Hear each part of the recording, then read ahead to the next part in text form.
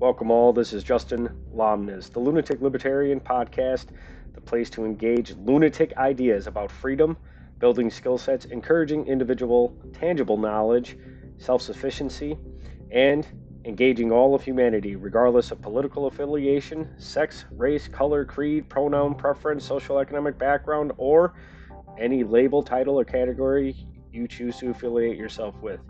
We appreciate all the knowledge for the better of all mankind, and we thank you for listening to the Lunatic Libertarian.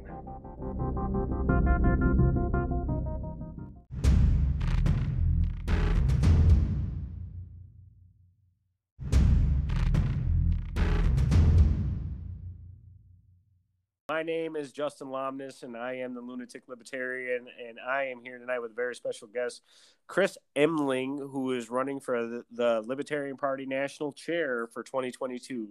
How are you doing tonight, sir? It's a chilly day down here in southeast New Mexico, but other than that, everything's going great. Excellent. Like I ask everybody, what brought you to the Liberty Movement? So I'd probably be two catalysts for that. One, back when I was 12, 13 years old, I grew up in southeast Texas, and my parents were Republicans, and hearing Ron Paul speak to that little spat during the debates between him and Rudy Giuliani on foreign policy got me to thinking. But it wasn't really until 2012, whenever I got my first check and saw all the taxes taken out, that really got me thinking, hold up, this is all crazy. I don't like this. And from that point forward, through reading a whole bunch of things until about 2015, when I actually started getting on the ground and actually working to spread the ideas of liberty around. Okay. Well, considering how young you are, and you are how old? I'll be 20. Yeah, I can remember when I was 27, those good old, almost 12 years ago. It'll be 12 years on March 18th. So what would you say to people that say that you are a little inexperienced in life, not politics? Right. I can understand that, and I've gotten that from some folks.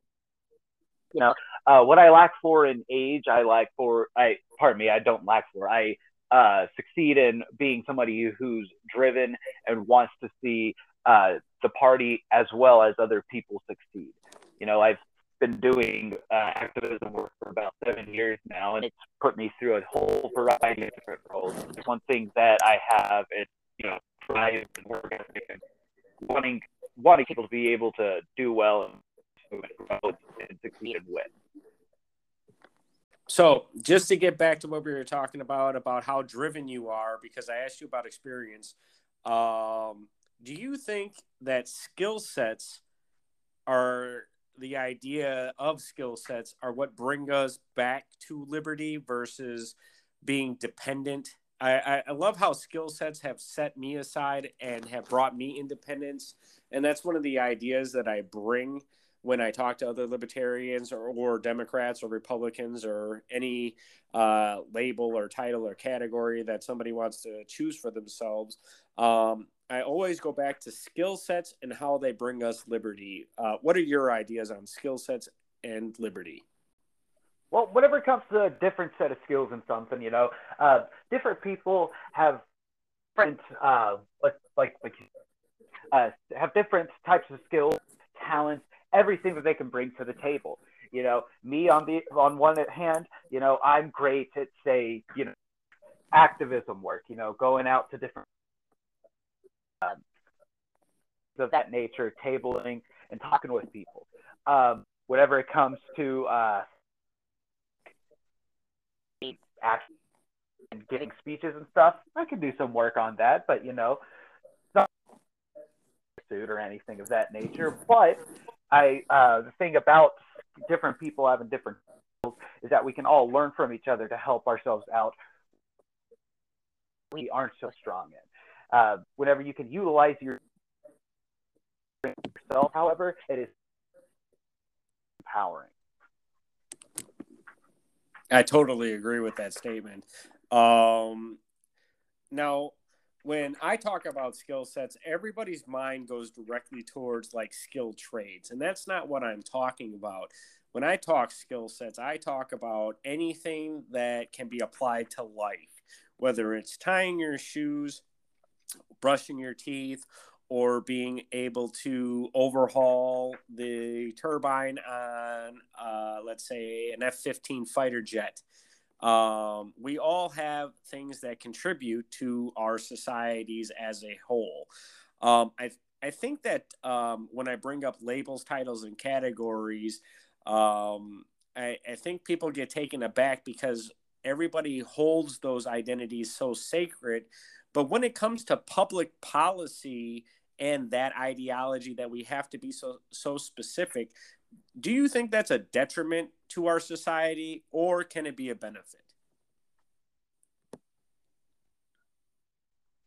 I do apologize for breaking in there, but it can be edited and such. You actually broke out there right during the middle of give a sec. If you could repeat that for me, I could actually answer it. Okay. I'm sorry. No, that's fine. It seems like we have a bad connection, and we're just going to have to work through this. And I'll just edit out what we need, so that's not an issue. When I talk about skill sets, I'm not talking about skilled trades. Okay, can you hear me there? Yes. Okay, I'm talking about everyday life skills that get us through our everyday lives. Like everybody has the skill, an attempted to the skill, or they met the standard of the government for the skill of driving a vehicle. And that is how you are licensed to drive a vehicle. When I talk about skill sets of everyday life, it's how we reach our goal to get to bed and wake up the next morning. Do you think that skill sets have been abandoned because of the dependency problem on government? And do you think skill sets open the doors to liberty? I think I could agree with you there. The government expanded quite a lot within the past 100 years. It's definitely harmed people's whenever what they have without some big force interfering, people are able to do wonderful things and for their loved ones. And that's whenever you experience pure independence right there. It's you have the ability to take control of your own destiny. And any skill that you have is something that can help out with that. However, the state getting involved, like you mentioned, drivers, things like that, it can really impede on that sort of thing. Do you believe that peeling back if I can speak here, incrementally is a foundational plan for the Libertarian Party versus complete obliteration of certain departments and stuff like that? Do you think that peeling back the layers is better, or do you think complete annihilation of certain three-letter government entities is a good thing? I believe it's kind of a mixture of both, actually. Whenever it comes that are obviously a harm to society, we should take a good look at and see what strategy to best take. I, for one, on the example, I'm a big supporter of the Second Amendment. I believe that, wholeheartedly abolishing the ATM would be phenomenal and a great thing to do. However, different things that would probably have to get work. Say, the DEA or the Department of Education, things of that nature. Okay.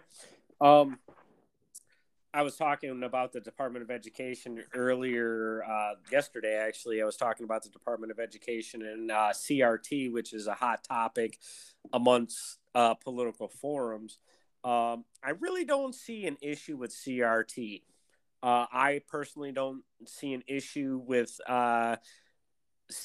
learning history And now, when I mean learning history, I mean by all aspects of history. You learn the American story, you learn the uh, German story, you learn the Japanese story, you learn all sides, and then come to the conclusion of what you believe. Do you think that biased is something that has turned this country upside down? I do believe so, honestly. Sure, we're all human beings. We all have our biases and such. But whenever we let our own biases dictate things like, mentioning the Department of Education, whenever we let our biases a way of a child being able to fully learn and experience the world and satisfy their hunger and curiosity, that's somewhere where we have a problem.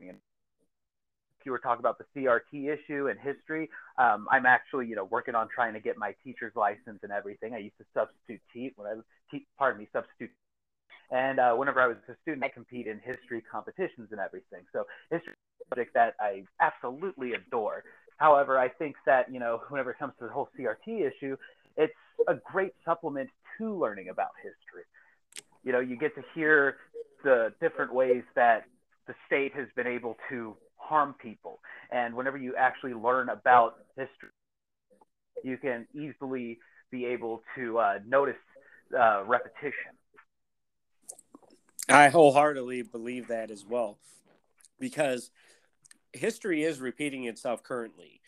And when you can flip a political ideology because people are insecure in themselves, and you know that because you place that insecurity by the regulations, barricades that prevent them from living their life and pursuing their happiness, which we can agree that everybody has a different definition of what makes them happy, right? Right, exactly. So, in the pursuit of happiness, it's life, liberty, and the pursuit of happiness, I believe is a direct quote, uh, that we need to agree to disagree with each other. But do you think that because society has lost itself on the notion of humanity, do you think that is a problem in this country? Yes, I do believe so. What we see now is a whole bunch of people from a whole bunch of different walks who are starting to, they're showing, like, on the top, their notions of things. Something that works happy probably isn't the same thing that makes someone else happy. However, whenever it comes to those differences, we shouldn't dislike people or hate people because of them. What we should do is embrace what makes us all different individuals and allow people to just live as they choose to, so long as they don't. That's what the ideas of liberty are all about. And the way I see it, for one, I don't enjoy drinking alcohol, but I'm not going to be out here telling folks who do drink alcohol that that they're a bad person and that that's something they like should be banned. For example, that would be completely abhorrent, in my opinion, because of my own philosophy. It's there. People live a certain way means that we dislike others. Well, it kind of goes back to the idea of live and let live, correct? Right, exactly. Just because someone else makes them happy and it's not something that I particularly enjoy, doesn't mean that I'm going to go out there and just be a jerk to them. And that goes back to the libertarian notion of the non-aggression principle, correct? Exactly. The non-aggression principle. It's something that directs all libertarians. Not bothering you if someone is not aggressing upon you, giving you harm or anything of that nature. You shouldn't. You should not necessarily. Not really.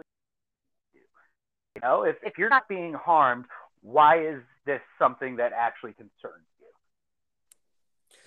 Now, do you believe that skill sets and the politicians that are running under the LP banner, do you think that all skill sets need to be improved, Or are some skill sets need to be improved? Or do you think that all skill sets are mastered and the Libertarian Party should just run as is?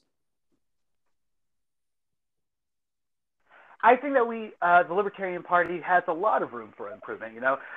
Like I said before, times, the Republican and Democratic parties have held a stranglehold on American elections, at least nationally, since 1856. Considering that the Libertarian Party, they have a 115-year head start on us.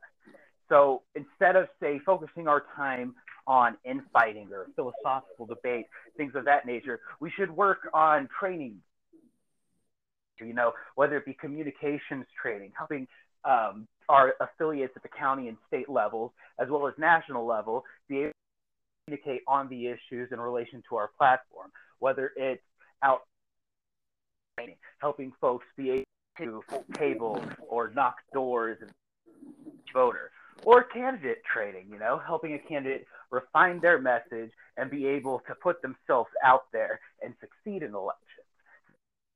Focusing on. There's always room for improvement in everything, and I think that if the Libertarian Party focuses on those sort of skills, we can actually start winning more elections. Yes, I agree. And I think that in the pursuit of elections, when it comes to the Libertarian political party as a political entity, everyone running a campaign should take the David Goggins principle and be absolutely relentless in the pursuit of winning. And right, exactly. We're not out here to be paper ballot candidates. We're out here to win. That we're a political. That's our job. Correct. If you are going to run, you better have the gumption of your sovereignty to know that I'm going to do something for the people. And I'm going to run on these principles, right? Precisely. That is exactly what I'm saying there. We need candidates who are out there who don't want to, say, water down libertarianism or try to appeal more to one side of the duopoly or the other. What we should be doing in regards to candidates is going out there and talking to people in their communities, listen to them in a way they can understand it. And by that, I mean issues that they talk about at their dinner tables. I live out in southeast New Mexico. A lot of people out here talk about things like gas prices, education, jobs, things of that nature. So whenever I go out with a candidate out here, we speak to them on those issues and how libertarianism can help them. Do you think that agreeing with 51% of what a candidate says can make or break a campaign? Just that 51%. I think so. I don't have to agree with you wholeheartedly, but I agree with you just enough to break that barrier that I agree with you a little bit more than 50% on your policy. I mean, when we talk about national political affiliates and national parties, we're talking on a federal level to where it has to apply to the entire country's population. And I don't think that Democrats agree with Democrats 100% of the time. I don't think that Republicans agree with Republicans 100% of the time. I think that the mutual consensus of knowing that I'll agree with you 51% of the time just to give us the majority. I think this is the filibuster right now that is currently running our legislative bodies. What if the people agree to 51% of that principle? They don't have to agree wholeheartedly with everything, but if they can agree just enough to push that vote in our direction, and I will say our direction because as the Lunatic Libertarian and you're running for the Libertarian Party national chair position, I think that we can agree 51% of the time on policy, right? Right, exactly. Whenever it comes to that sort of thing, getting people to agree enough with us to push it in the direction of a libertarian victory, I completely agree. You know, we have to be out there. We have to be able to speak to people and be able to way that they can digest. You know, one thing that I like to say after years of working on campaigns and such is you want to be able to everything down into a 30-second blurb someone's door. You know, if you can convince somebody in that amount of time, you'll be able to do it. Now, I've many campaigns in the past, but I can give, for example, my most recent campaign, which was with Andrew Kennedy here in southeast New Mexico for the Central Valley Soil and Water Board position. We were running against a 20-year Republican incumbent in a conservative area as open libertarians. And whenever we went to the doors, we talked with people. We talked to them about making the office more efficient, transparent, and stopping the nepotism that the running against was doing well in office, you know, giving grants to his buddies and stuff, while people who actually needed it were just being tossed aside. And the people here were actually open to those ideas enough to the point where New Mexico got its first ever in a contested race. Now, it can also go other different ways. I was also a volunteer for the Johnson campaign in 2016, and going around Charlotte, the Charlotte suburbs out there in North Carolina, I was talking with different folks. Sure, the Trump people were all on board, but the Hillary Clinton people, they weren't sold. Going up to them and talking about foreign policy and things of that nature in regards to the Libertarian ticket that year, they seem to be kind of sold on it, you know? It all just boils down to proper messaging. Whenever we go out there and we are true to ourselves, convince other people to vote for us. I think the American people are tired of bullshitters, and they want people that are honest individuals that don't have skeletons in the closet, because it shouldn't matter what individual decisions you make, right? Because exactly, we are all human beings. So when we talk about politicians and we talk about skeletons in the closet, or maybe they're not doing what they preach, and I'll get back to that on, because that's a whole rabbit hole just in itself. But when we talk about people that don't, that we're real people, that we don't have skeletons in the closet that maybe everybody else doesn't have. What does that actually prove? Because there are no saints among politicians, in my belief.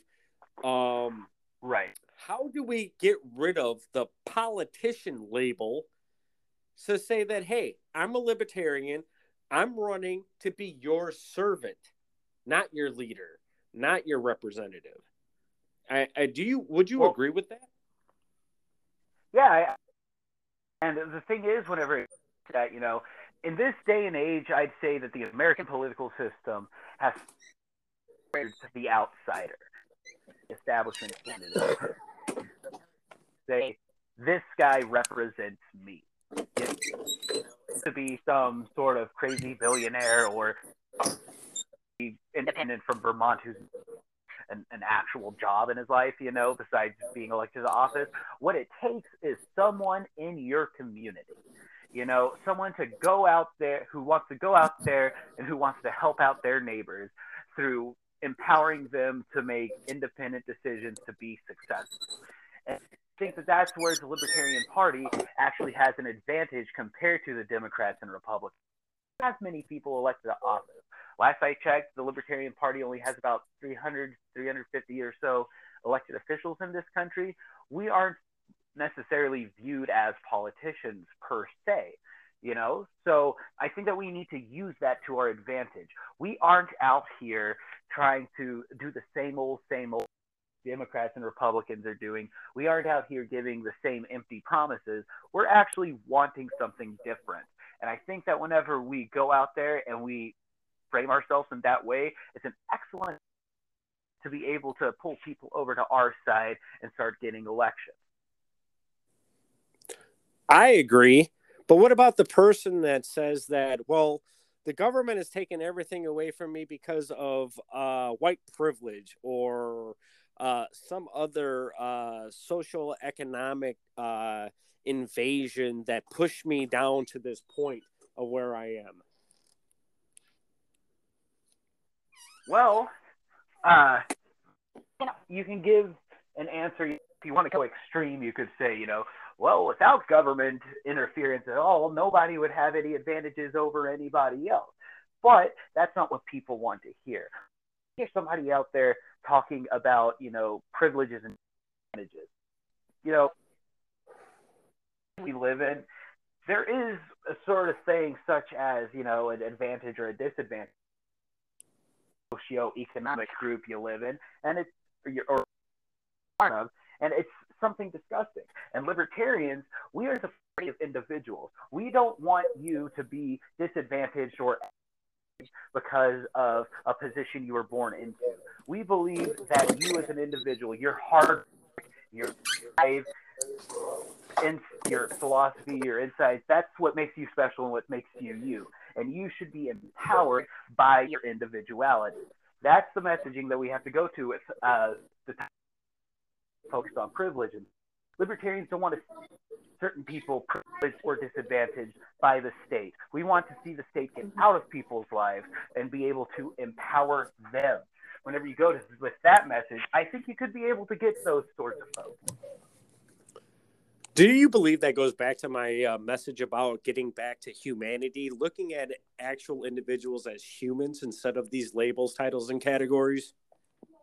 Exactly. That's exactly what I was getting at, whenever I go out and I talk to people, I don't want to look at them as, say, a white man or a black man. I don't want to look at them as cis or trans or man or woman or any of them. I want to get to know the person I'm talking to. I want to person, to their experience, to who they are, rather than sorts of labels that people put upon them. That's kind of what our ideas are about as libertarians. The value in the individual rather than the collective.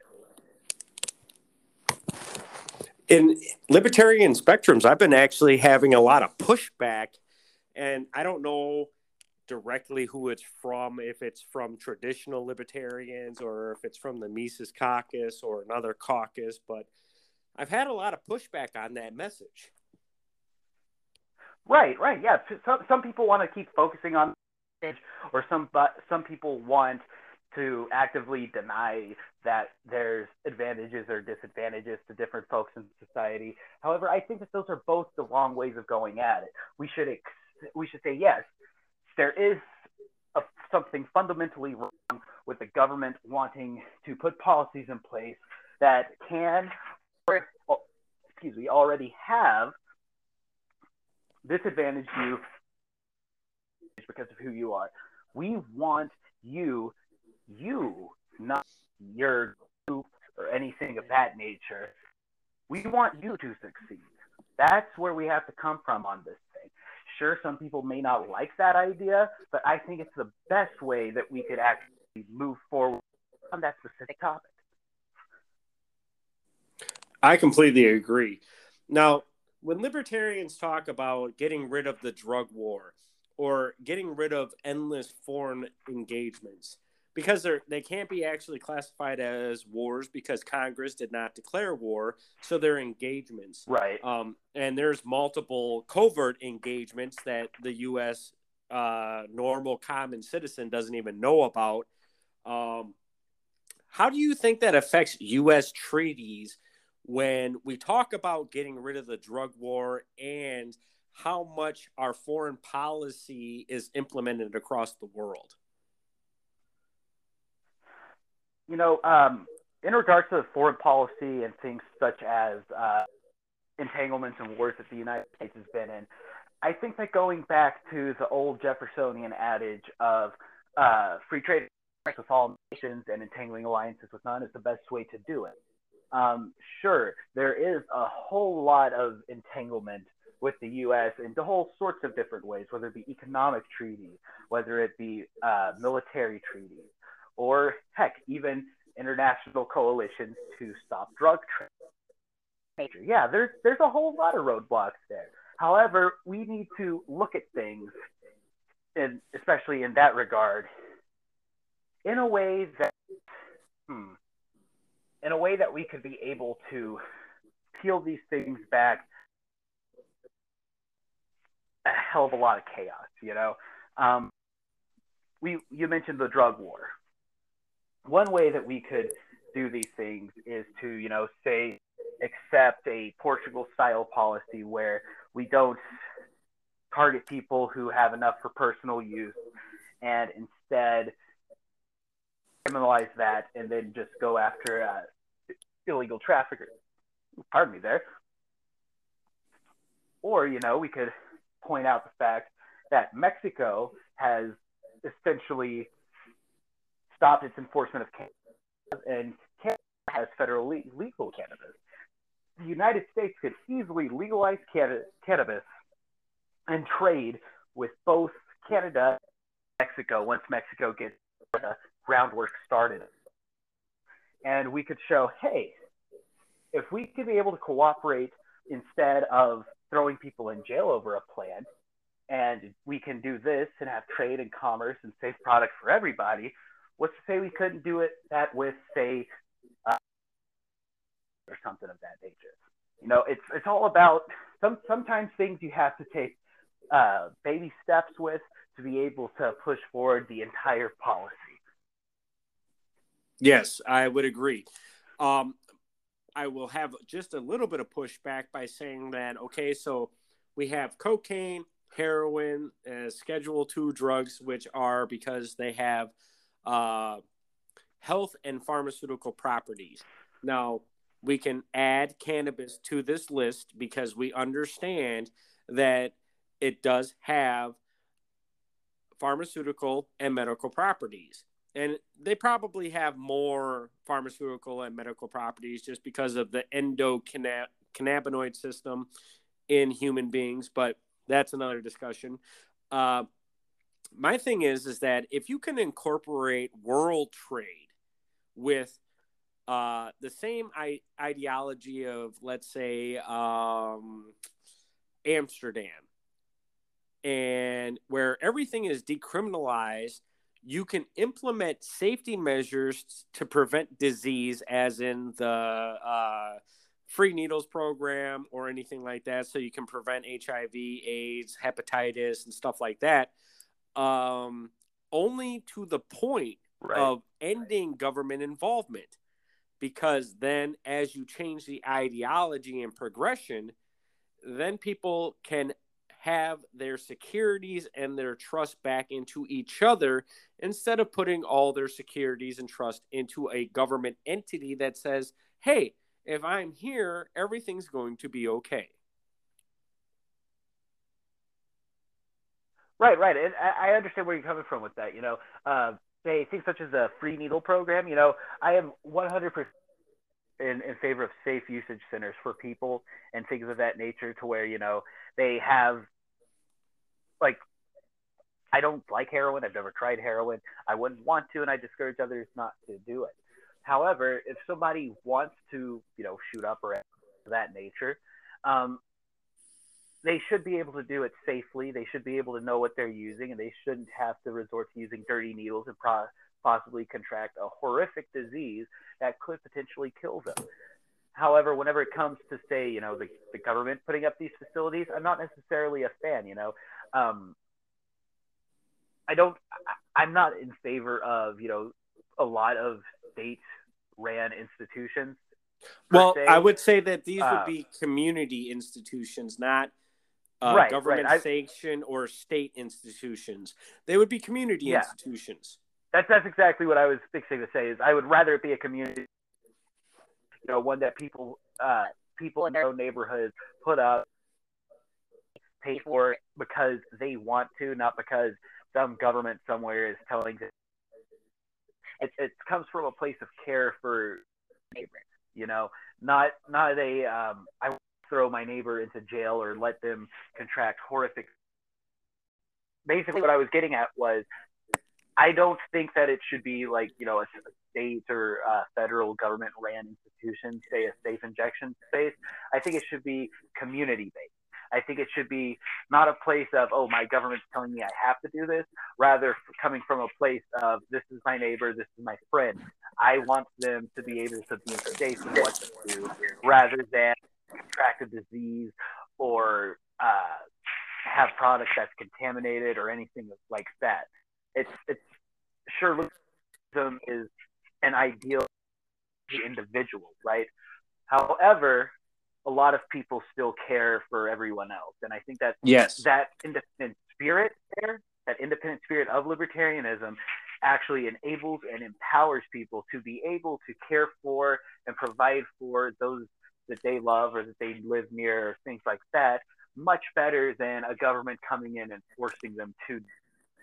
The thing about helping others is whenever it comes out of the kindness of your heart, rather than coming from someone forcing you to do it. That's where the true joy in giving comes from.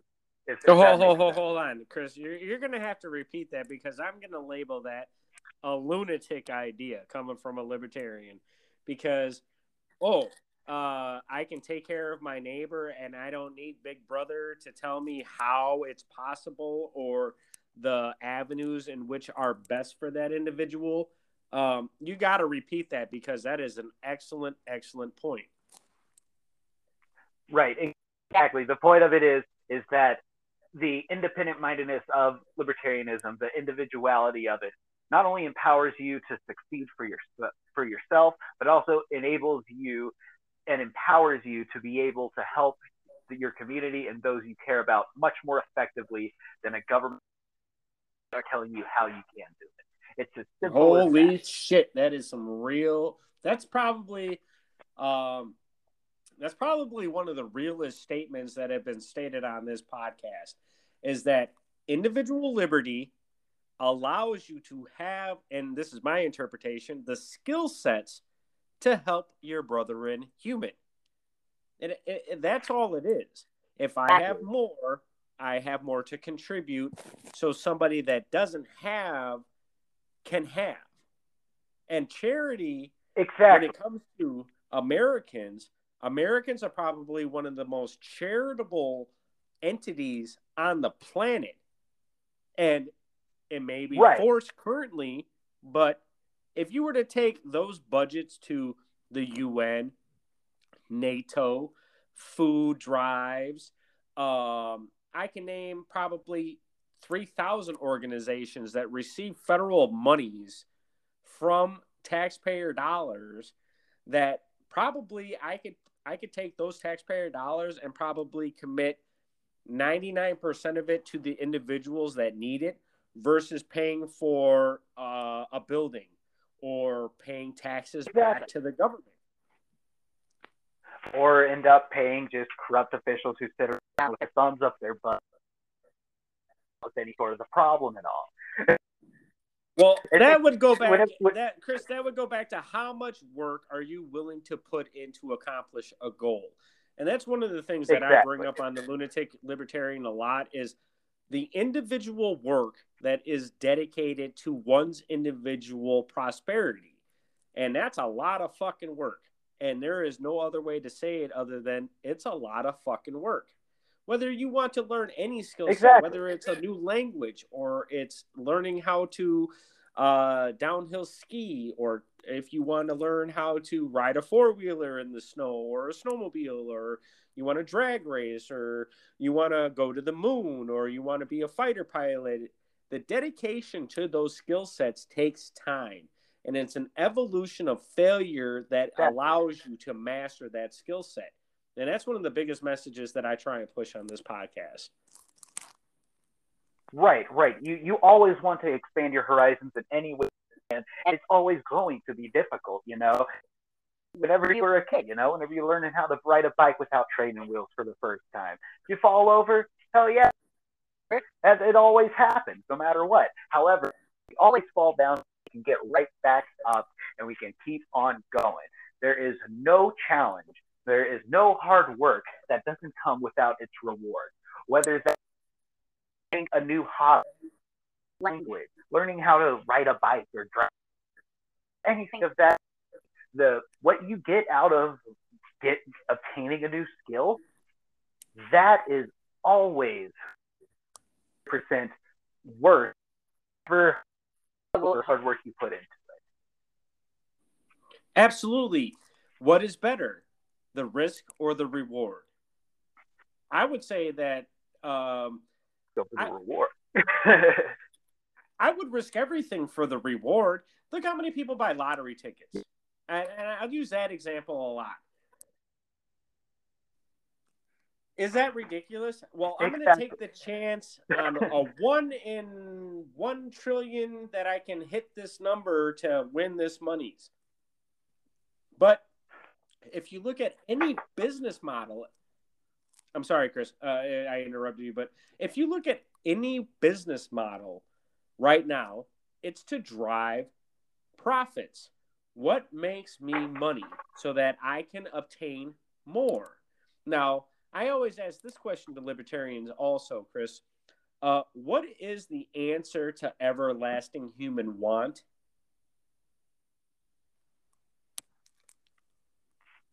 Answer to everlasting human want.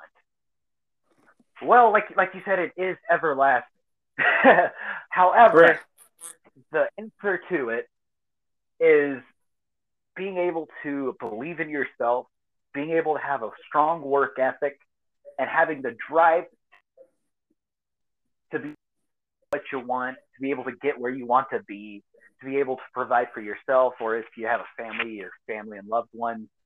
It's all about the inspiration, the drive, and the tenacity that you have within yourself.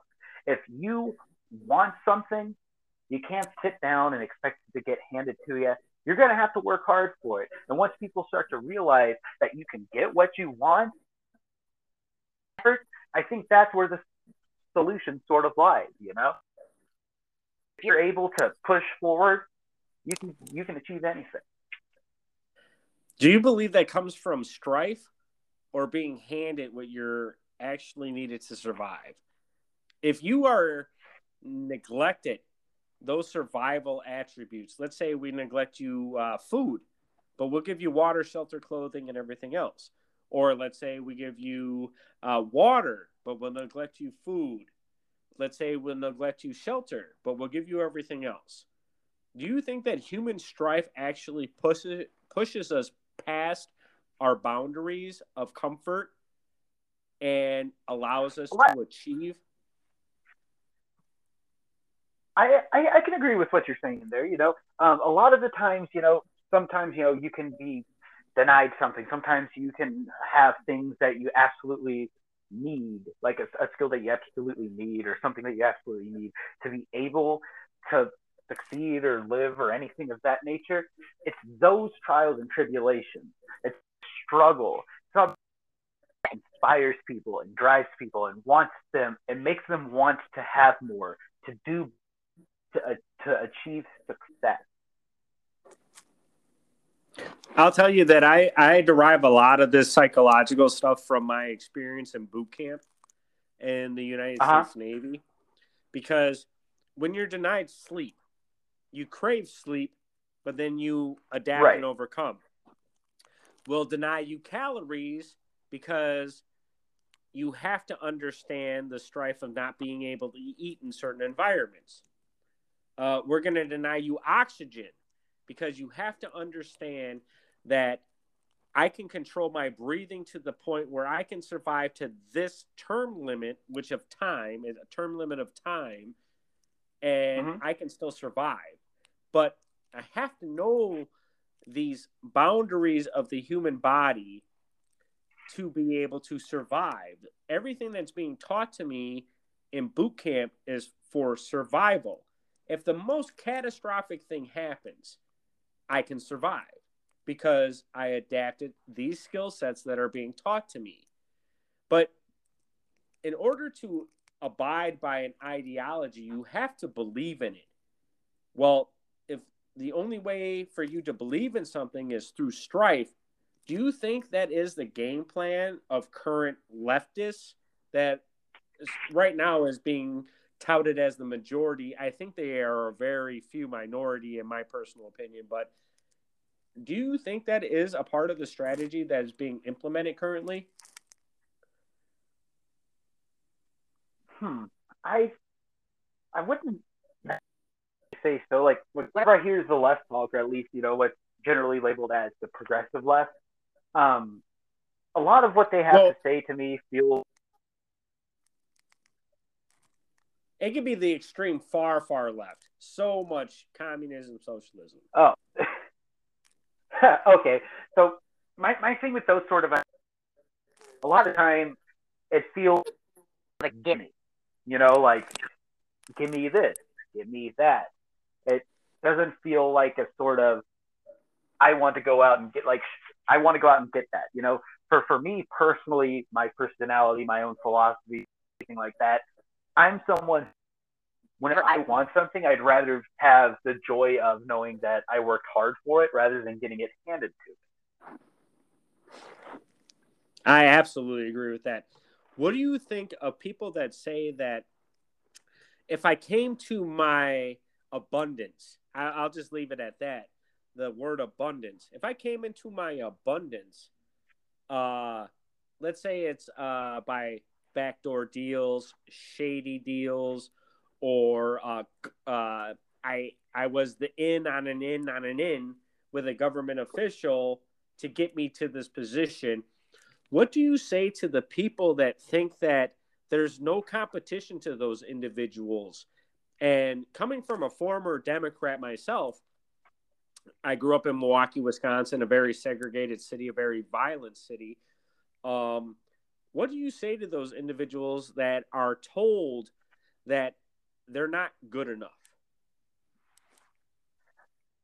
Personally, never anyone says to you that you're not good enough, that you can't be able to overcome your situation and where you're at. Sure, there can be some shady backroom deals out there. There can be people who are manipulating the system for themselves and for nobody else and actively harming others.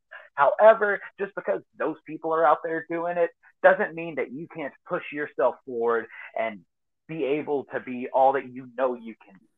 Just because you're somebody that society's written off doesn't mean that you can't grow past it. I will say, Chris, you just did a status statement and be all you can be. Environment. Be all you can be. Join the army. Well,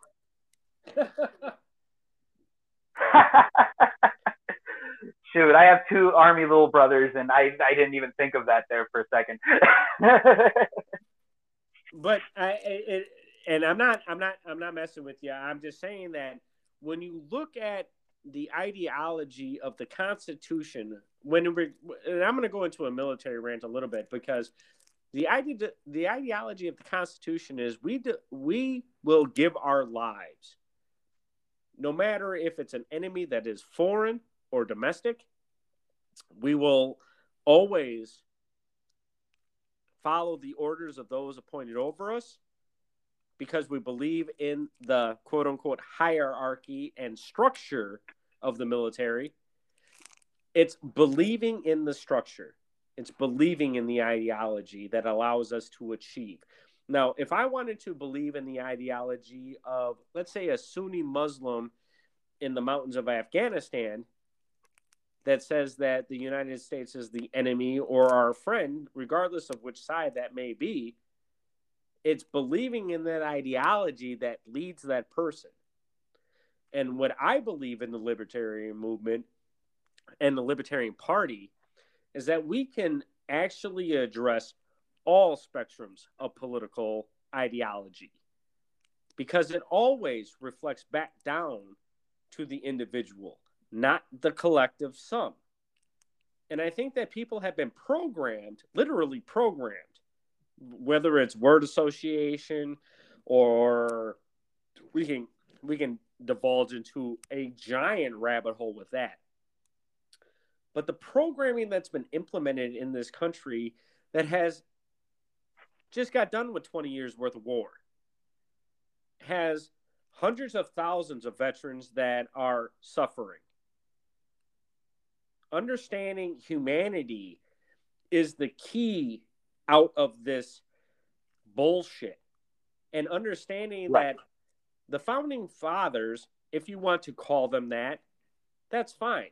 That's what I understood them as when I was growing up. They were the founding fathers.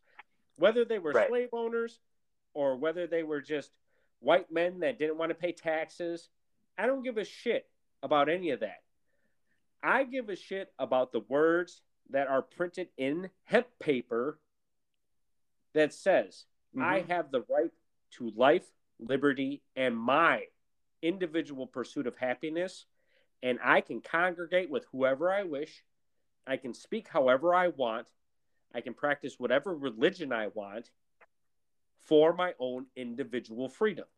And if I want to, I can create a press corps and interview everybody else's opinion if it agrees or disagrees with me, because I have the freedom of the press.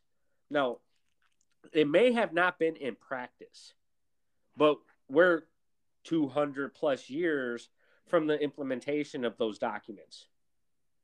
And people still don't quite understand that this is the freest country that has ever been created in humanity. Now, we can go back, 2, 3, 4,000 years? This is probably one of the greatest countries that has ever been created because it wasn't in practice. But those individuals knew when they wrote those documents that it would take time to actually get that ideology to be implemented into the masses' brains so that everybody can live in quote-unquote peace and harmony as an individual. Because you're not supposed to care about the specialized. You're not supposed to care about whether you're gay or straight or a man or a woman or anything in between on the spectrum. I don't disregard people's ideologies. I just say that why do you care about the other person's ideologies in which you hate yourself? What are your thoughts? So, going on to the whole thing about, the founding generation and the ideas that they put forward, a lot of people in recent years, they start poking at them for a lot of their flaws, but they don't understand that human beings are inherently flawed and everyone has something weird about them, to put it nicely. You and I, we both have our own issues, I'm sure, just like the founders, they had their own issues and everything, I'm a lunatic. I'll tell you that right now. I'm a lunatic. I get it. like Jefferson, for example, a lot of people sit around and think, how can a man who owns slaves have the capacity to write down that people deserve life, liberty, and the pursuit of happiness, and that all men are created equal? I hear that a lot in internet forums or whenever I talk to people who have a different viewpoint than I do. And, sometimes a flawed individual puts forward an idea that works and makes sense and may be completely like the concept that all men are created equal and have inalienable rights to life, liberty, and pursuit of happiness. That was a very, very radical, or as you might put it, lunatic idea for the time period of 1776, However, whenever it comes to those ideas getting put into place, sure, we aren't there yet, but those are ideas that we should all strive for, that people should be able to live free and that they should be able to live their life as they choose and not as long as they don't hurt other people and respect those who live differently than them solely because they have the freedom to be happy. We're not there yet, but I know that if we can push harder to make it happen. I absolutely agree. One of the things that I've told people, and maybe I should speak it more so that it actually gains some traction or gains ground, is that this was supposed to be the melting pot of cultures. It wasn't supposed to be about being a part of the collective. It was supposed to be the place of individuals in which individuals can thrive and be the greatest individuals they ever wanted to be. I don't know of any other place on the planet that I can go and practice a Japanese martial art, then go practice a Brazilian martial art that's adapted off of a Japanese martial art, and then go eat Indian food. And then if I wanted to drink a Mexican beer, and then go eat Mexican food, and go talk with some Albanians about what's going on in Macedonia. Right. That's the beauty of where we live. I wholeheartedly believe that this place should be the melting pot. I love getting to experience all sorts of different people's cultures and backgrounds and everything of that nature. However, I don't look at them solely as that background. I look at them as the person who's putting their life story into a bottle of craft beer or onto a plate or into their martial art. It's not about, pigeonholing someone because of where they came from, but it's about looking at somebody for what they can do. Absolutely. It's not about the color of their skin. It's about the content of their character. Exactly. And, what has been lost since I graduated high school back in 2000? So you're probably what, 10 years younger than me about. What I was born in 95. in 10 years. That's what I don't understand. Or let's go 12 years. What has been lost in just a little over a decade? Because there are fathers that went to war back in 2001 and then seeing their children go to war in 2019. Right. And it's just hearing about that sort of thing, it's just terrifying to me, because I've actually had friends who were those sons who went to fight in the same war that their fathers went to fight in.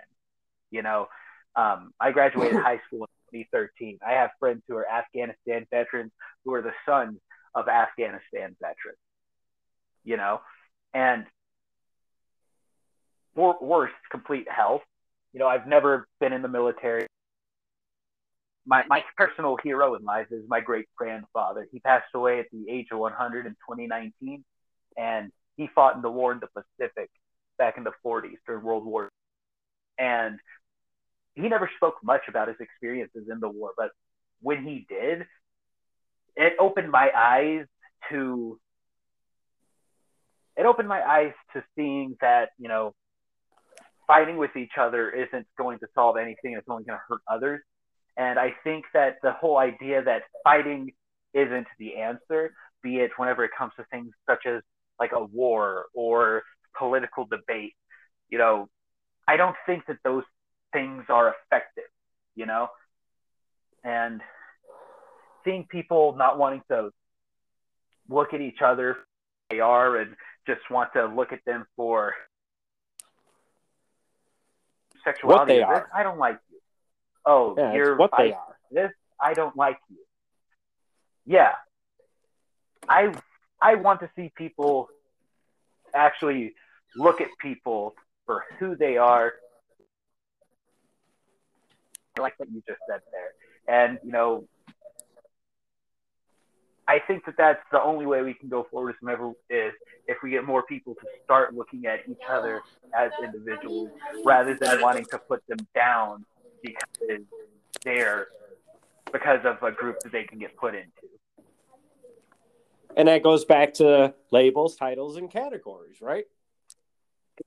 Exactly. It all goes back to that. And it's something that I really dislike. I don't like seeing people have to live their life like there's this is what society's told them that they are, and this is all that they can ever be. Those labels, that is what can diminish so and just stick them in the same place their entire rather than saying you're an individual. Use what makes you to have the drive to succeed, instead saying you're not because you're a certain color or religion or sexuality or whatever. These are two very conflicting messages there. And I think that the message of you're you and you have the power and drive to be able to succeed, and don't let anyone tell you that you can't. That's what we should be putting out there. I absolutely agree, and I'll push that until the day that I die, because my children are not going to grow up, and I refuse to have them grow up in a country in which they are identified just by what they look like. What they look like has nothing to do about who they are. And I think that's one thing that a libertarian does agree on. Right, exactly. That is an idea, is that it doesn't matter who you pardon me, it doesn't matter who you are or what background that you come from. What matters is that you're an individual. And that's something that, I've believed my whole life. I grew up in eastern Montgomery County, down there in Texas, just north of Houston. A lot of people who would rather judge people by how they look and just them, rather than respect that person and look past something that's only skin deep and see them as their friend. And my experiences of both believing in the individual as well as seeing that kind of culture where I grew up, people to be able to look past what society says that they are, to be able to push forward. And that's what libertarianism is all about. And that's why I totally grasped the libertarian concept, because it was about the individual, but you cannot apply any biases to these individuals, which are learned concepts.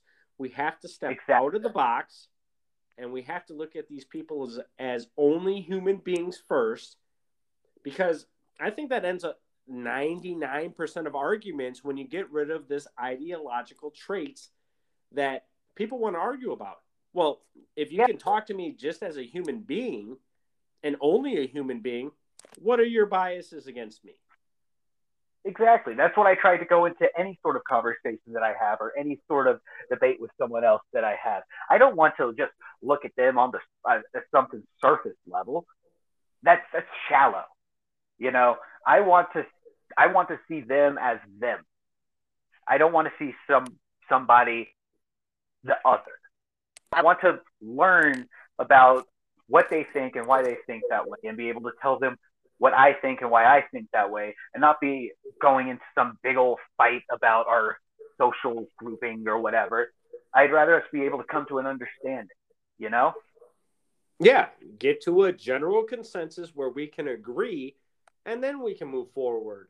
If we can agree to disagree on any aspect of any kind of portion of life, then we have an understanding just on that simple aspect in itself, right? Right. Exactly. I'd say most people in this country have more agreements with each other than disagreements, but they aren't willing to look past stupid ass labels, to put it bluntly. And that's why I constantly talk about skill sets, individuals, and people being able to get past labels, titles, and categories in which separate humanity from society. Now, Jordan Peterson talks about categorical civilizations a lot. And one of the things that I take out of it is that is probably one of the biggest problems that we have in this country, and probably worldwide, is that they want to secularize every single person. But if you don't want to be a part of the mass experiment to where every single experience that you have in life is exposed and recorded, then maybe we can get to a different scenario. But everybody has their experiences recorded, everybody has their experience labeled, and everybody has their experience categorized on a social level in which humanity is separated. And one thing that we need to get back to, it doesn't matter which flag covers the casket, that fighting each other is not the answer. Exactly. Fighting, bloodshed, bickering back and forth. These are not going to solve anything. It's just going to keep the human race where it has been for the past millions of years, which is just stagnant. Sure, we've been able to make giant leaps and bounds in the realms of science within the past century and a half or so. But have we really moved forward? We're still out here, like just last night, Russia and Ukraine are fighting over nothing, and people are suffering because of it. Rather than wanting to talk it out, rather than wanting to try to see what makes them similar, they just want to go to war, and it's disgusting. Seeing all these images of bombs going off and people screaming this morning before I went into work is just terrible. And it's discouraging at times because it makes you think that we're never going to get past things like war or fighting or anything like that. But I have faith, that are inherently good at heart, and that one of these days we'll be able to move past stupid things like fighting and stupid little differences and be able to see each other for who we are. Sure, you can be proud that, you're of a different culture, ethnic background, or of a different sexuality or things of that nature. I want people to be able to be proud of who they are. I don't want them to say, judge another person because of who they are. Be proud of who you are, but don't put someone else down because of who they are. It's stupid, and it's human nature, quote unquote, but I think that that's something that we can move past and be able to succeed as, the human race if we're able to look past our surface level differences. Absolutely. A lot of people have called me a socialist because I believe in these things. And a lot of people have called me a communist because I believe in these things. A lot of people have called me a far-right Republican because I believe in these things. And what I think doesn't really fucking matter. What I push as far as a libertarian ideology is have the skills for your individual sovereignty that give you liberty, no matter what power structure you are under. You can be under a monarchy, you can be under a democracy, you can be under a constitutional republic. It doesn't matter. As a human being, you have your own sovereignty in your own human self. And that's an inalienable right. And for anybody to tell anybody else what they can and cannot do is absolutely ridiculous. But when we talk about the drive, you said you have the drive. Now, Joe Rogan talks about this a lot, is the drive of an individual to get their face bashed in and their brains turned to fucking scrambled eggs. But the drive to be the best at a skill set, no matter what it is, whether you want to be the best blacksmith, the best mechanic, the best actress, the best model, the best whatever, or the best politician, let's say, it all derives from the want and the drive to be driven, to achieve individual goals of the self. I think that's an ideology that's been lost on the American public because we've created an ideology where people need to be dependent on the government, and to which they expose every aspect of their individual life to the government, but they don't even regard it as such because they don't have the wherewithal. Do you agree? I agree with you 100%. Talking about, drive and success and wanting to reach your goals and such, I've been doing political activism work, whether it be grassroots campaigning, going door to door, working with candidates, working on ballot initiatives. I've been doing this since 2015. Do you know how long it took me to be able to both manage my first campaign and get my first campaign win? Years. Yeah. I did not my first managing job for a political race, nor did I get my first win in a candidate election until last November. And there were plenty of times whenever I wanted to give up on that goal, because it was a goal of mine ever since I first started working in this line of activism and things of that nature. It was always a goal of mine, and I got discouraged plenty throughout that journey. But I didn't give up, because I believe whenever you set a goal, you got to do what you can to achieve it, you know?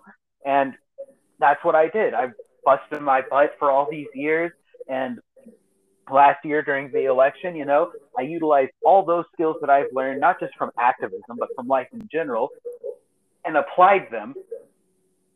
And New Mexico got its first ever contested libertarian win, as well as knocked out a 20-year Republican incumbent out of office. And that's one thing for me that just blew my mind, and it just gave me extreme satisfaction.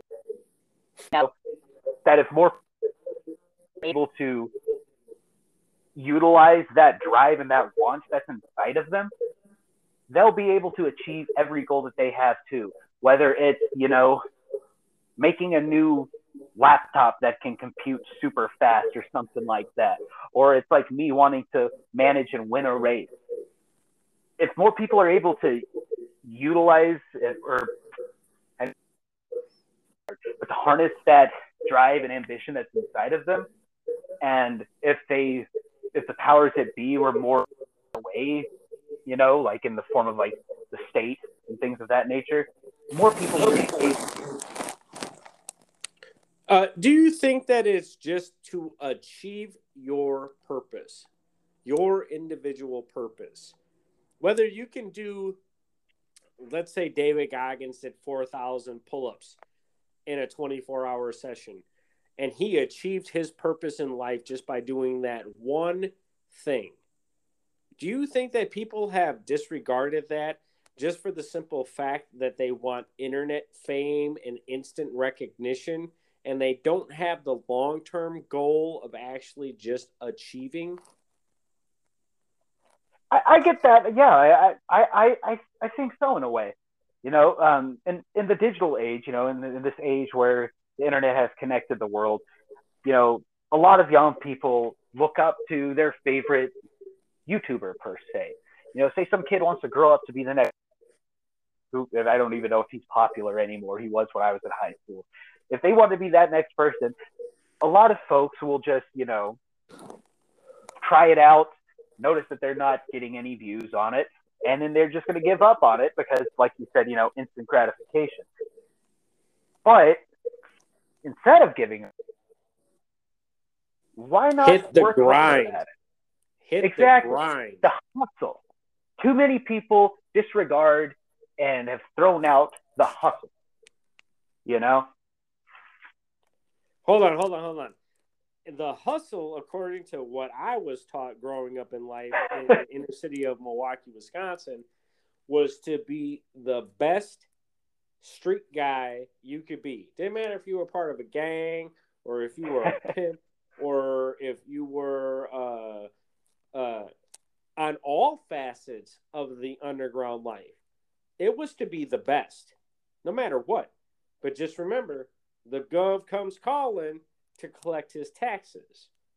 So when I talk about liberty or I talk about political campaigns, I talk about my experiences in the street growing up in the city of Milwaukee. And I always say that it didn't matter what color of your skin you were, what racial, ethnic background you were, what social, economic background you were. If you wanted to be the best at something, you put that fucking work in. And that's all it is. You got to put the work in if you want to achieve anything. And exactly. To achieve is not only a personal perspective where you don't need the accolades of any higher entity. You understand that you achieved just by the work that you put in. Right? Right. I don't need everybody to see that, oh, I was able to win my first race last year. I don't need that. What matters to me is that I do it. I was able to achieve that dream of mine. That's where all the gratification comes from. I was able to do something. I set a goal for it. I didn't think I could do. But I kept working hard at it. I wanted to give up plenty of times, but I didn't, and I was able to do it. You know, that's And something it that a made lot you of feel people. fucking good. I bet it made you feel. Oh, you can ask Andrew, my candidate. I was hooting and hollering like a angry gorilla. I was beating my chest. I was like, "Yeah, we won!" You know, that sort of it. Great.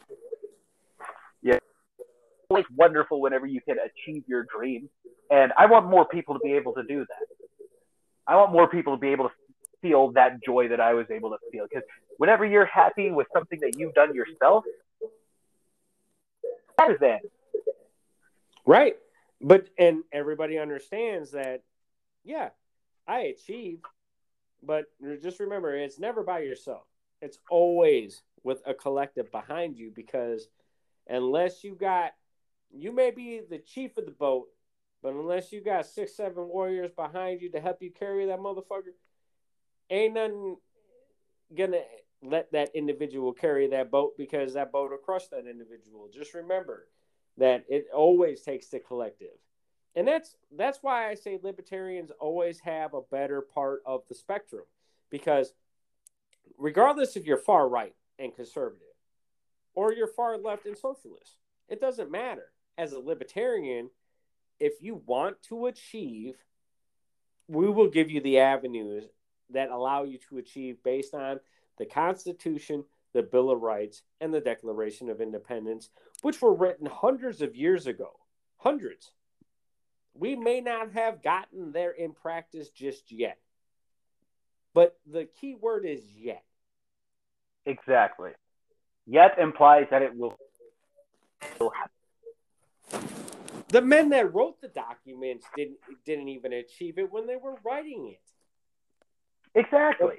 But they knew in hindsight, and they had the foresight to see this is the way to go. Because Precisely. they did own slaves. Because they did see the struggle. But what did they do? They implemented policy publicly that said the general consensus is wrong. Right. Now, why is the general consensus such a great thing? Why? I don't understand it. Just because a lot of people think that it's a good thing doesn't necessarily mean that it's a good thing. That the is majority exactly of voters in Germany of you got it right on the majority of voters in Germany in 1932 thought that election Hitler was the right decision. The general consensus was that was the right decision. But that was definitely not the right decision, was it? Exactly. You know, the general consensus is not always right. Sometimes, mob rule is not always right, and that's what I call it. It's hell no, it ain't. Exactly. And you know, just like Ronnie James Dio was singing about, if you listen to fools, the mob rules. And unfortunately, that's kind of like something that's going on right now out here. Everyone just goes with the flow and what everyone else is saying. Well, as they complain about something, especially in the United States, on a $1,200 device that they probably didn't even pay for, with free internet that they didn't pay for, and sitting in their designer clothes and shoes that they didn't pay for. The thing is that and I grew up in all of the streets, and I've seen murder, I've seen rape, I've seen probably the worst of humanity can do to each other on the streets. But then I joined the military, and I decided to see the worst that humanity can do to each other on a military level. And I only speak through my own personal experiences, because I have not walked, or like I told Thomas Queter, I have not rolled through your shoes. I do not know how your life has been lived. I can see the individual that you are now, but I may not have seen the journey. And I think that is lost on the American public as well, because they see the glitz, the glamour of individuals that have become successful, but they didn't see the journey in which made them successful. They never saw it. They And never saw the come up. All they saw was the end. That's all they saw. That's correct. They saw all the they end game. They didn't see the journey. That is an absolute lost aspect on the microwave instant gratification generation that has been created. And I call it's a creation because we have abundance and we have comfort. We have convenience. We have an abundance of convenience and we have an abundance of abundance. And discipline is something that has been lost. Now, I don't know about you, but my mother always told me, you can call the cops anytime you want. Just remember, there is going to be a delay time between the time that you hang up that phone and the time they show up. And right. What you take from them lessons, you can say, oh, my mother was an authoritative individual that hated their child. Or you can say that she was authoritative, but to a point because control is something that is needed by the parent to the child. Or you can take multiple philosophical or psychological viewpoints. The thing is that what I took from it is that there was going to be a time delay between the time I hung up the phone and got my ass whooped and then had to come back home to the person that's providing me with food, shelter, water, and clothing. Now, I don't know how much that applies across the board. I'm a lunatic.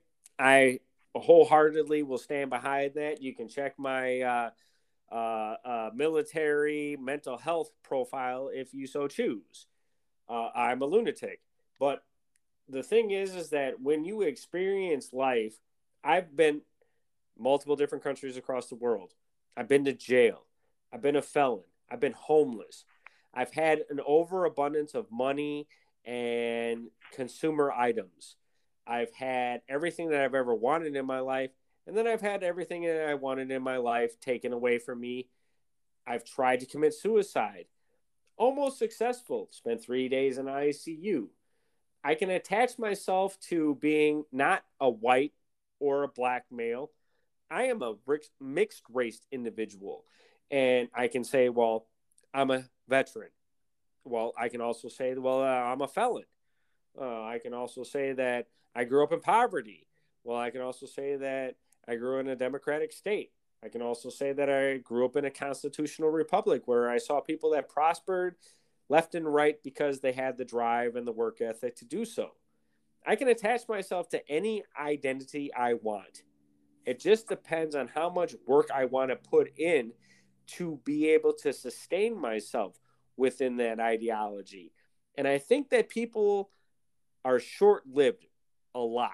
They don't see the long-term goals in which things are going to be achieved. When I'm doing this podcast, I'm not looking at it as far as in the next 5-10 years, Justin Lomness, the Lunatic Libertarian, is going to be doing great. I'm looking into it that I hope that my children in 40, 50, 60 years after I'm long dead are prospering. Would you agree that libertarians need to look at this as not only a political game that they need to master, but it's also for the long term? And when I mean long term is that the Constitution, Declaration of Independence, and the Bill of Rights was written over 200 years ago. We need to be in that 200-year long term that may be. The next generation didn't have it so bad. Then the next generation didn't have it so bad. But they were also taught the skill sets on not how to make it bad. Because when you have convenience and when you have abundance, you get people that think they are entitled. But people that strive always can achieve. Doesn't matter who they are or what continent they're on, but they understand that the hard makes it better for them as an individual. Right. I completely agree. I completely agree, and I completely understand.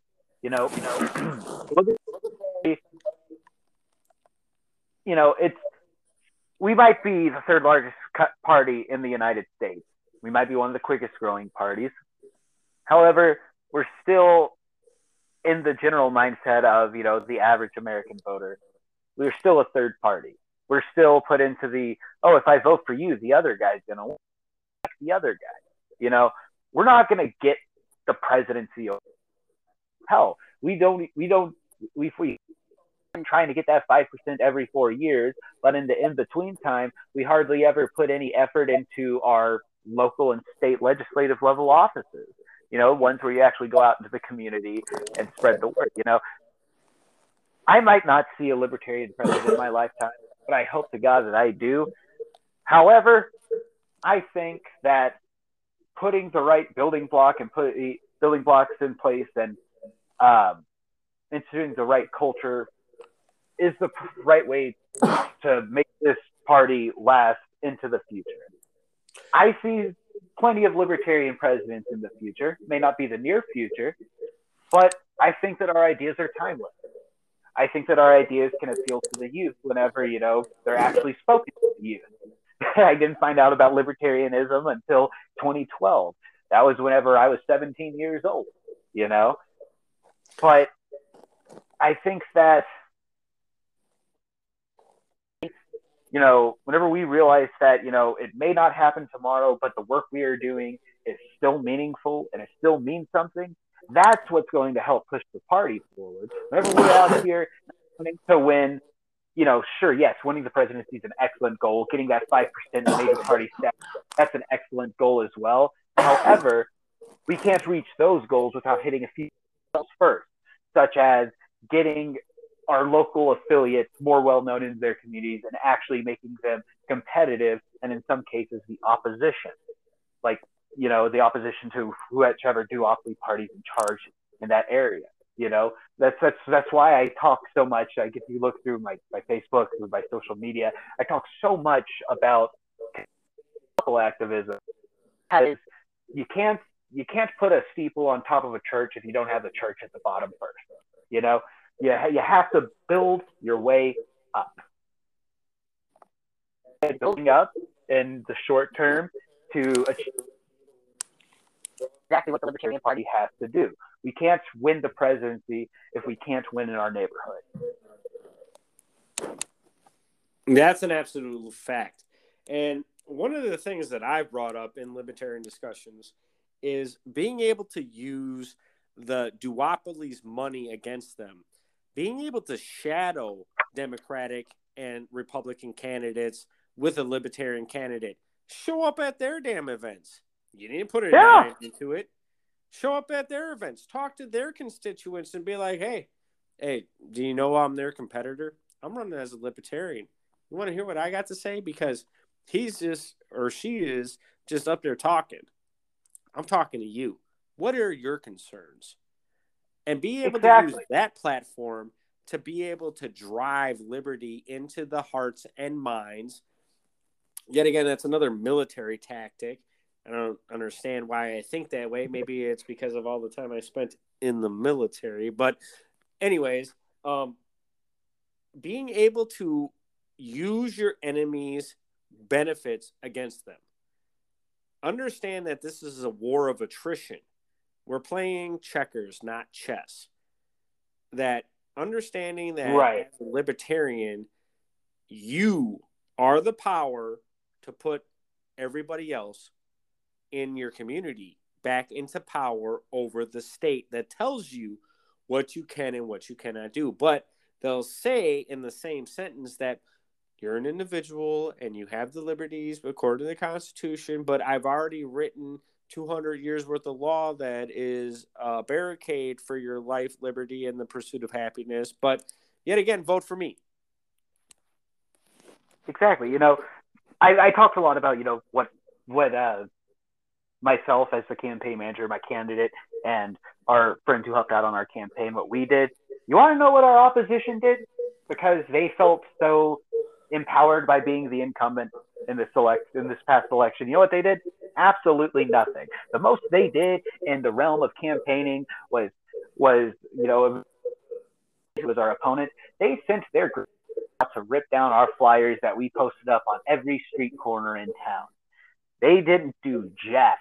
They didn't have a Facebook page. They didn't have nothing. They were so comfortable with being a 20-year incumbent that some person who just decides to run for office to make a change wasn't going to get nowhere. However, what we did instead, we printed off flyers.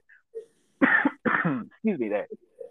We went to every post office in Artesia, New Mexico, as well as all the surrounding villages that fell within our district, and we put up flyers. We put flyers on every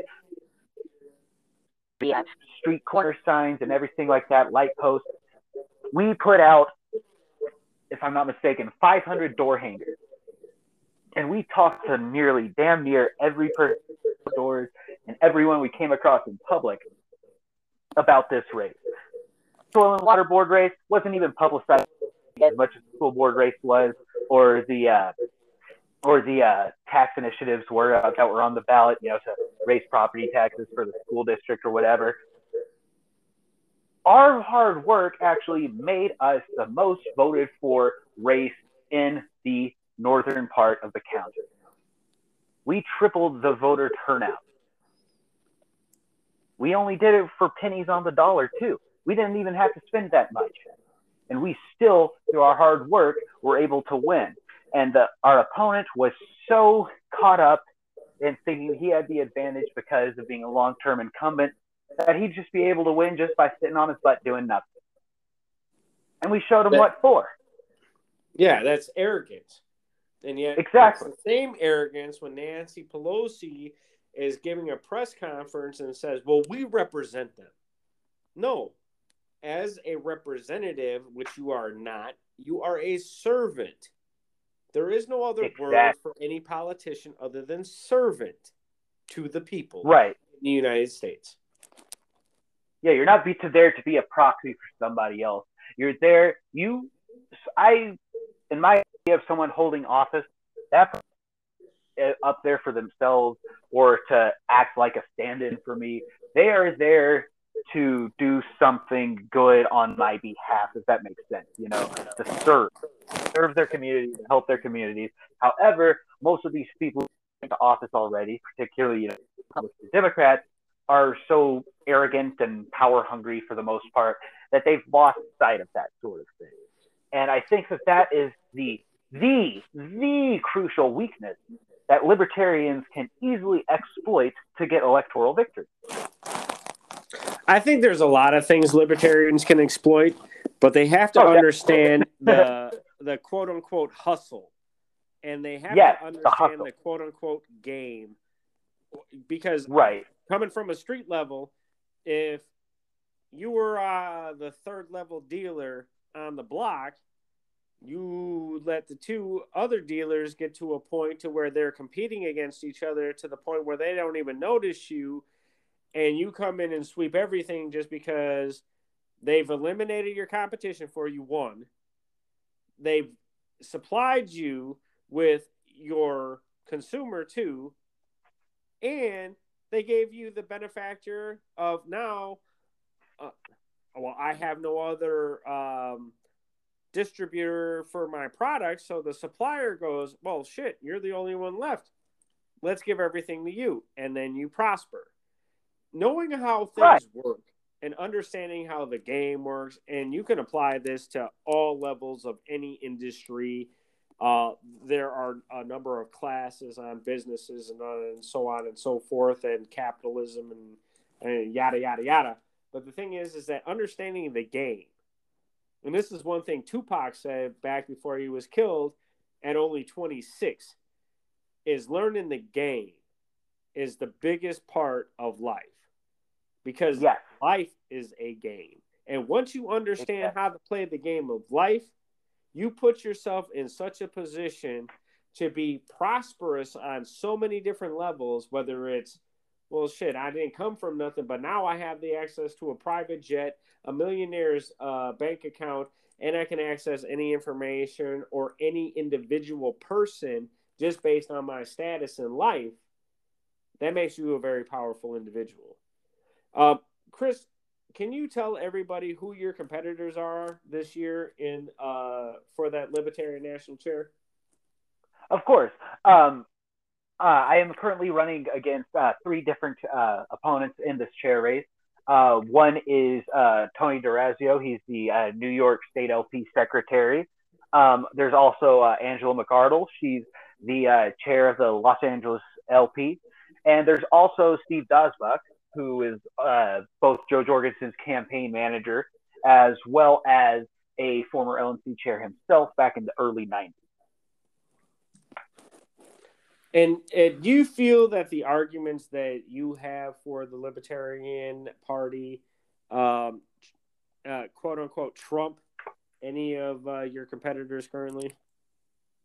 I think it could. I love and respect all of my opponents. I don't hold no malice towards them. However, I do think that my vision of building up the bench, by community system, helping out our local and state affiliates, and putting a focus on getting more wins in people's communities, I think that that's the message that can actually push.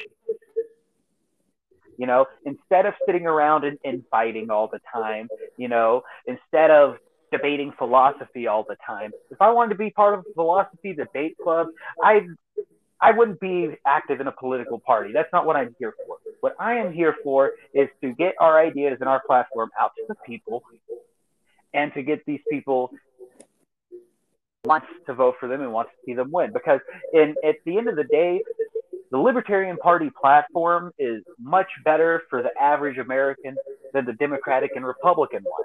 All we have to do is actually get out there into our communities and talk about them. We need to empower our local activists by giving them the help that they need, advice, give them pointers, whatever it is. We need to inspire them. Leadership isn't about sitting around gathering up clout. Leadership is about inspiring and motivating others to do better than the leader could ever dream of doing themselves. That's what a leader's job is, and that's the type of leadership role that I want to take at the Libertarian Party. I want to be the leader who is out here, who's always available as much as I can be, to help out any sort of activists within our party to be able to make sure that them, their affiliate, their candidate can succeed. I want to focus on winning. That's what I'm here for. Well, that sounds like that we need to reach a mutual agreement with other individuals in the Libertarian Party, and I am all about creating a consensus of political power. And just like I told Jack Casey, I told him that you have to create power to infiltrate the government to make your party no longer necessary. But that is a long-term goal. And in order, exactly. My idea is that you have to peel back all these layers, get rid of the bureaucracy, and start gaining wins on the general population just by spreading liberty as an achievable goal. Not just a goal, but it's achievable. Well, if I can get all these barricades and everything out of my way, then I can achieve. Well, shit, that's 90% of the left's message. The right says that you got to pull yourself up by your bootstraps. Well, shit, I'll do that if you get rid of all these damn barricades that say this, that, and the other, to where I can't achieve. But we still have successful stories within the system. And that's where the Democrats and Republicans run, is in those success stories. But when you look at the 80% failure rate and the dependency on their policies to make them achieve, I think most people are on the spectrum of, I need to get out of this duopoly. I need to be able to achieve for myself. Which political party is out there that is going to do that for me? And I see the Libertarian Party right now having a shitload of momentum to be able to achieve on a national and on a local scale. I completely agree with that. Our platform speaks to people. People are tired of seeing Democrats and Republicans talk out of one side of their mouth or the other, saying, oh, this, and this, and then putting into place policy that is not only indistinguishable from the other duopoly party, but actively hurt people. What we have to do as the Libertarian Party is have a strategy to weaponize that angst against the duopoly. We have to take our messaging, I think, at both at county, local, and county, state, and national affiliate levels, and we need to talk about the issues that are affecting the communities at those levels, but relate them in a way to how libertarianism can help them. We need to go out into our bust our asses and knock doors, put up flyers, hold barbecue events or whatever, and get our candidates elected. Whenever people can see that in their community a libertarian got elected and is actually for them, that actually opens up the door to them voting for us for, say, state legislatures, Congress, hell, maybe even the president. It doesn't start at the big top goal overnight. What we have to do is focus on building a name for ourselves, building a brand for ourselves, and being able to spread our message effectively and in ways that can help us win. Right now, I don't think the Libertarian Party is doing that. That's the whole reason why I'm running. I've been a liberty activist since 2015, back when I was 20 years old. I'm fixing to be 27 now, and I don't feel like the Libertarian Party has moved forward at all in that short 7-year time span. I'm running because I want to see in the next 7 years, hell, I want to see by 2035, I want to see a libertarian elected in every single U.S. state and territory. That's my goal. That's what I want to see. And I think that if we focus local areas, focus on refining our branding and messaging, we could get there. I think it's a feasible goal, if you ask me. I think it's completely feasible. And I think it's completely feasible because you have the Lunatic Libertarian that's backing everybody up, ready to steamroll and stalk other politicians and say, hey, why aren't you debating my guy or my gal or my whatever title or category they choose to identify themselves as far as their sexual orientation or identity. The thing is that, hey, why aren't you debating them? Well, it seems to me like you're a little scared. So maybe their ideas apply to you, and it applies to everybody else that we're talking to, but your policy does not apply. One of the things that I'm trying to do with this podcast is to make sure that libertarians speak their policy, because that's what speaks to the individuals who go out and cast their vote. And there are a lot of pissed off people. And Biden said that, well, black people don't even know how to get on the internet. But we absolutely know that black individuals, African-American individuals, BIPOCs, American, indigenous, descendants of slaves, however you want to say it, it doesn't matter to me. You're a human being. You have the ability in the United States because of veterans who went out there and said, I will swear an oath and give my life to the Constitution of this country that says that everybody has the right to the life, liberty, pursuit of happiness, and the foresight of the founding individuals who wrote those documents that say, hey, we may not be practicing it now, but we will get there in the future. Just remember that. But don't ever let this come into play. We see this, quote unquote, coming into play very much in our lives now. Chris, we are coming up on probably 2 hours now. I love this conversation. I think it's great. Tell everybody where they can find you, social media, email. Let everybody know where they can find Chris Ehmling for the Libertarian National Chair. Of course. If you want to find Facebook's your preferred method of looking for me on social media, you can easily find me at facebook.com/Ehmling for MLING number 4 LNC chair, as well as on Twitter with the handle at yaboyehmling, YABOYEHMLING. In person, I am planning on showing up to the New Mexico State Convention here pretty soon, and I hope that if you're a listener out here in New Mexico, that you show up and you can come say hello and we can talk about what matters to you and everything. And if you follow me on both of those platforms. You'll be able to see me do a monthly Q&A until the Reno convention. You'll be able to message me directly, and all of my personal contact information is on there. That Facebook page, you'll see my phone number. You can feel free to text me, and it's directly to me, and I'll get back to you as soon as I can.